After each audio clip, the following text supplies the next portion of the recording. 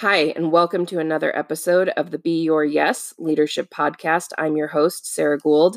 This is episode 6, a bonus episode where I'm interviewing someone very important to me, my husband, Glenn Gould. Welcome, Glenn. Hello.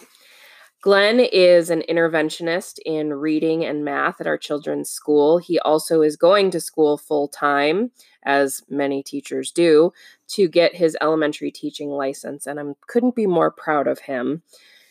One of the things that continue to come up with a lot of our friends and family members is this time as parents and teachers. How do we navigate this not only online learning, but transfer of responsibility for that learning from the teacher being the facilitator to us as parents having that responsibility?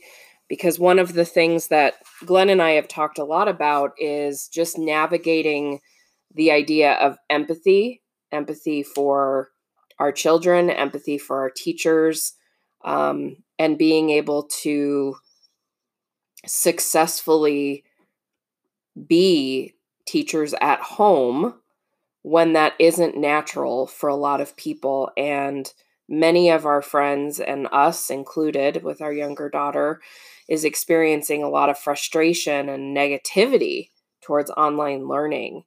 And so my question is, what can you do when your kids are feeling super frustrated about the content and just feel like they're not able to accomplish it and start resenting school? So this is a big concern in all of this digital learning is learning outcomes. What do we actually expect for a student to get from what we're doing? This is something that it takes a little bit more of a step forward to think about. You have to think about what you want the end to look like before you start. So when we sit down with a student to teach them some content, be it math or reading, what we're really concerned about is what will that student actually get out of the situation. So it can be a very real situation in this time, especially with a parent and a student sitting down and arguing for an entire math lesson, reading lesson, whatever. If you sit down as a parent and you want to teach your child multiplication with the basic algorithm and you suddenly realize they learned a different way, that may not be a realization right away. You can actually argue with your kid back and forth, and you guys can go to a place where you're no longer learning math. You're just fighting with each other. Then you can end up with that student with the right answer to the question, but no real learning outcome. They got the right answer. You told them they were wrong the whole time. Now you feel bad as a parent because you were trying to teach them a different way than it used to be. And now the learning outcome that you got out of that is almost non-existent. If you sit and have a terrible time trying to learn something, chances are good you did not learn it. Well, and it sounds like chances are good that the learning outcome becomes resentment, frustration, stress instead of the actual content. So that's just the thing, is that these are little impressionable minds here that we're working with. That's what we're trying to do, is to give these kids the ideas and the thoughts that they can go out into the world with. Problem is that these kids are so impressionable. So you can have a child that's loved school the whole time, and then these 2 to 3 months of terrible, not really school can totally change their perspective of school.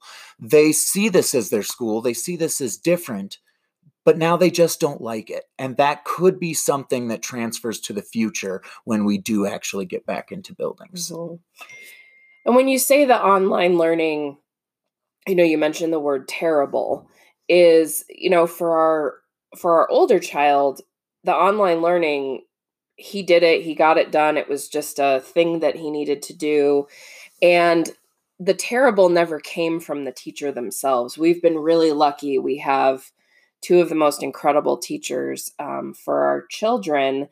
And even with the Zoom calls, even with the individual check-ins, it still just didn't feel right. And so talk about how empathy could kind of help teachers get through this time as well and not feel so, because I think teachers take it really hard.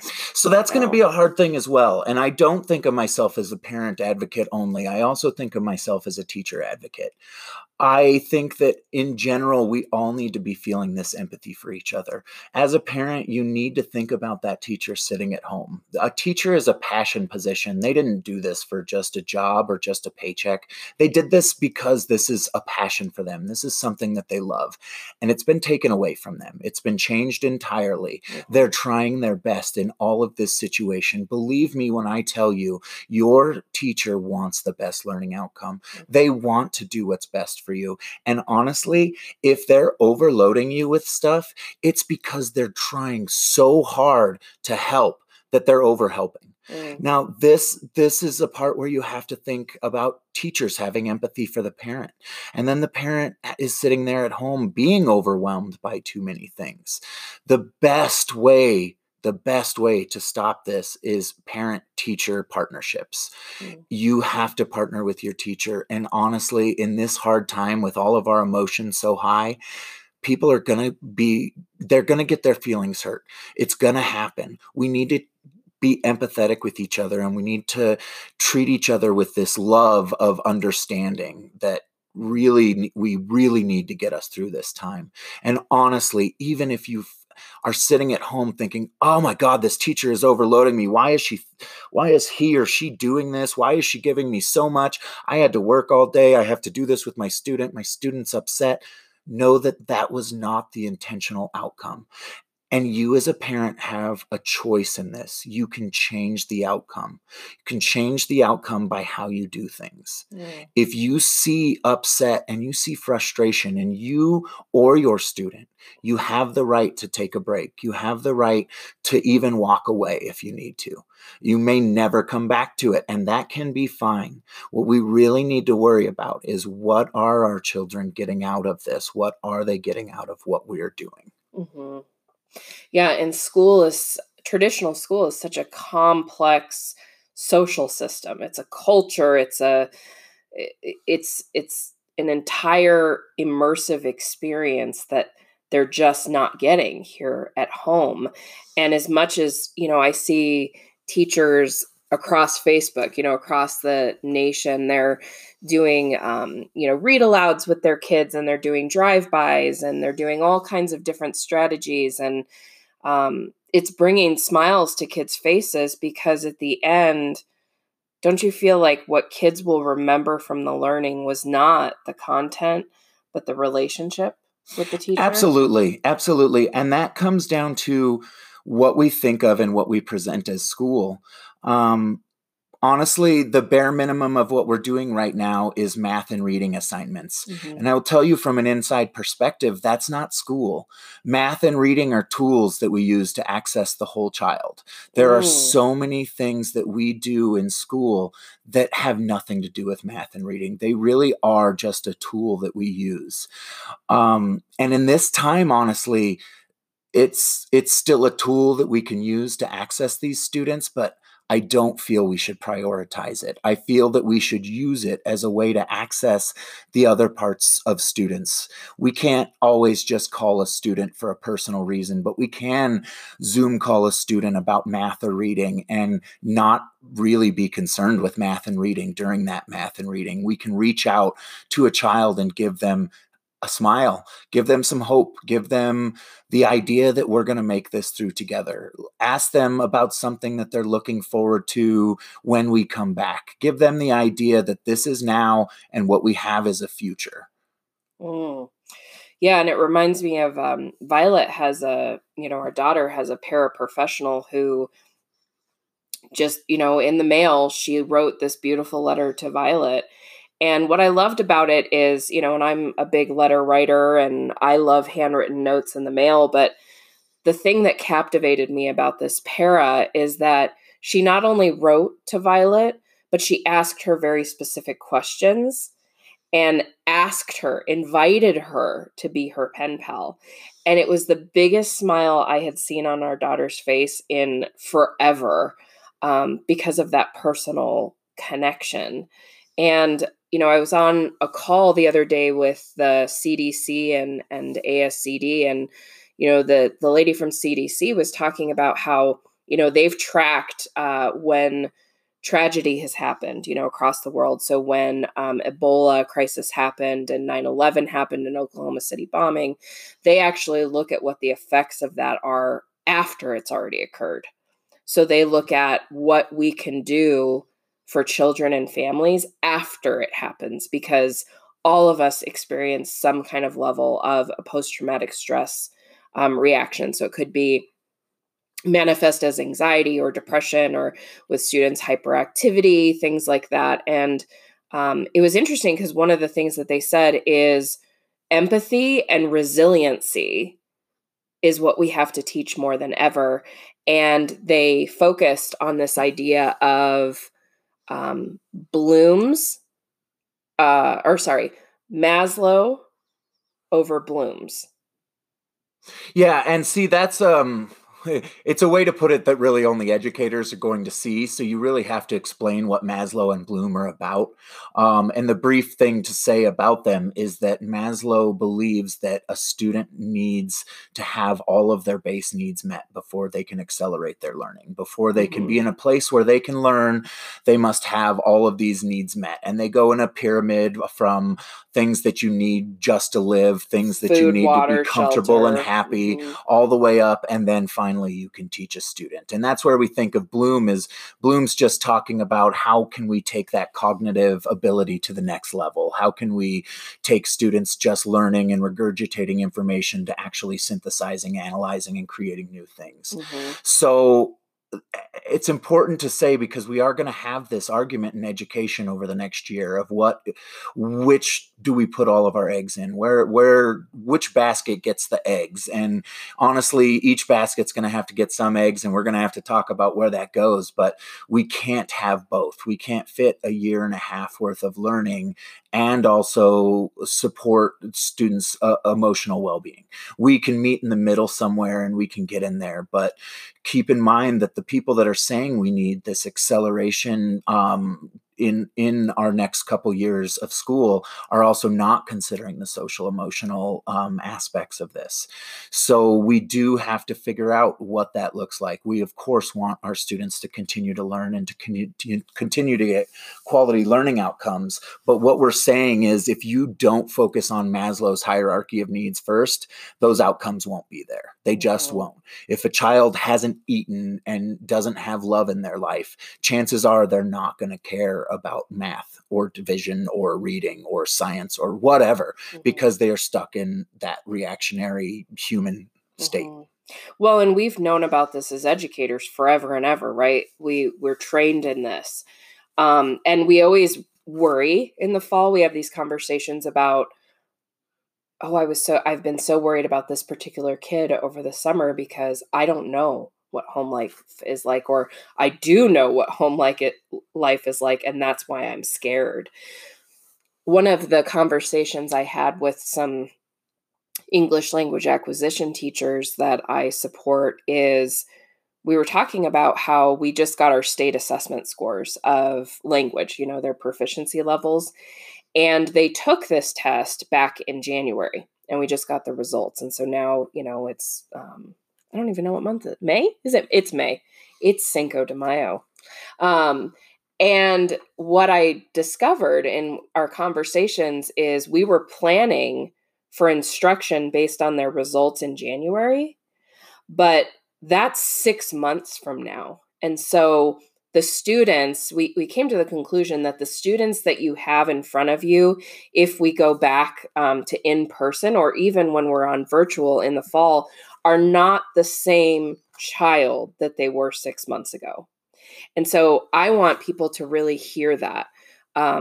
You may have had a student, that was performing really well and socially really well adjusted in early March when we all left. You have to realize you may see that student and be able to embrace them and talk to them, and on the surface they seem fine, but all of us have experienced some level of disruption and change and trauma during this time. So it's even more essential more essential that we focus on that social and emotional support, because for our English language learners, for example, if they've only spoke Spanish for the last 6 months, their language proficiency level in English is going to go back, right? They're going to have some regression. And so we were just talking about how you may be planning for grade level instruction or that level of language in the fall, but your plans may go to waste. So the big question I have is, how do teachers plan this summer knowing that the students that they get have just experienced all of these things? Like,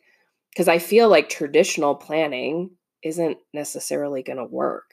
And see, that's where we have to be, is we know how to traditionally plan, but we know that's not going to work in this environment. So we have to use what we know to plan for what we can.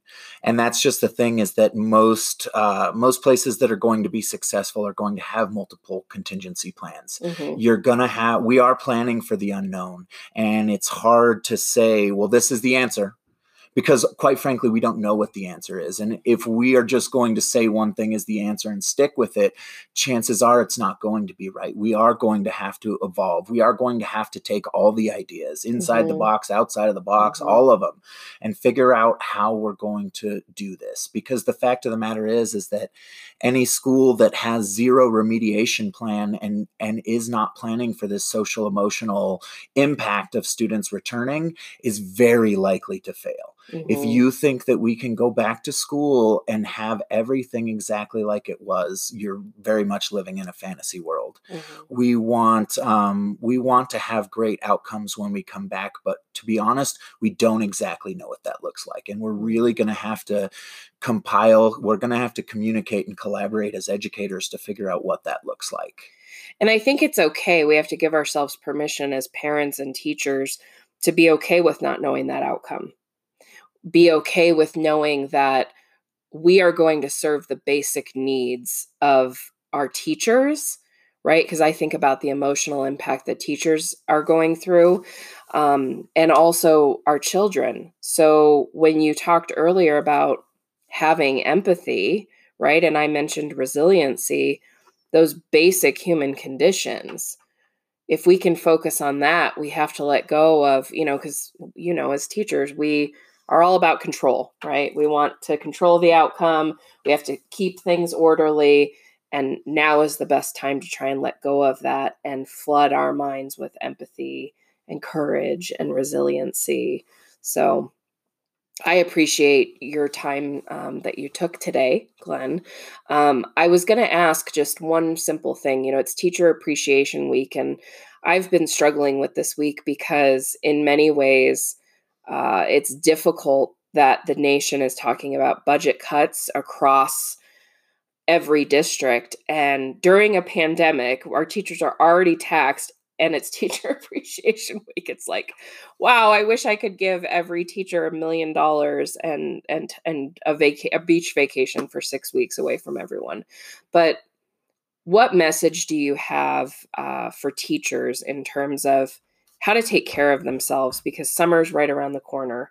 What are ways that teachers can kind of let go for a little bit? Well, and that's kind of hard to say. We are wrapping up here, and in the next few weeks, we'll be finished with just about everything. As far as teachers go, I mean, you already know this, but focus on what you can say goodbye to the kids with. Focus on anything that you could have them celebrate, anything that they could show off, or I don't know, something they've been doing here in the quarantine that they could show to their friends as a culmination to the end of the year. Anything to actually culminate this as this is the end for our whole year. This is a way to wrap up our beautiful package that we had. And I know this last bit of package wasn't beautiful, but consider everything you did this year. You had a beautiful year. You had a beautiful package. Wrap it up nicely, finish it off strong.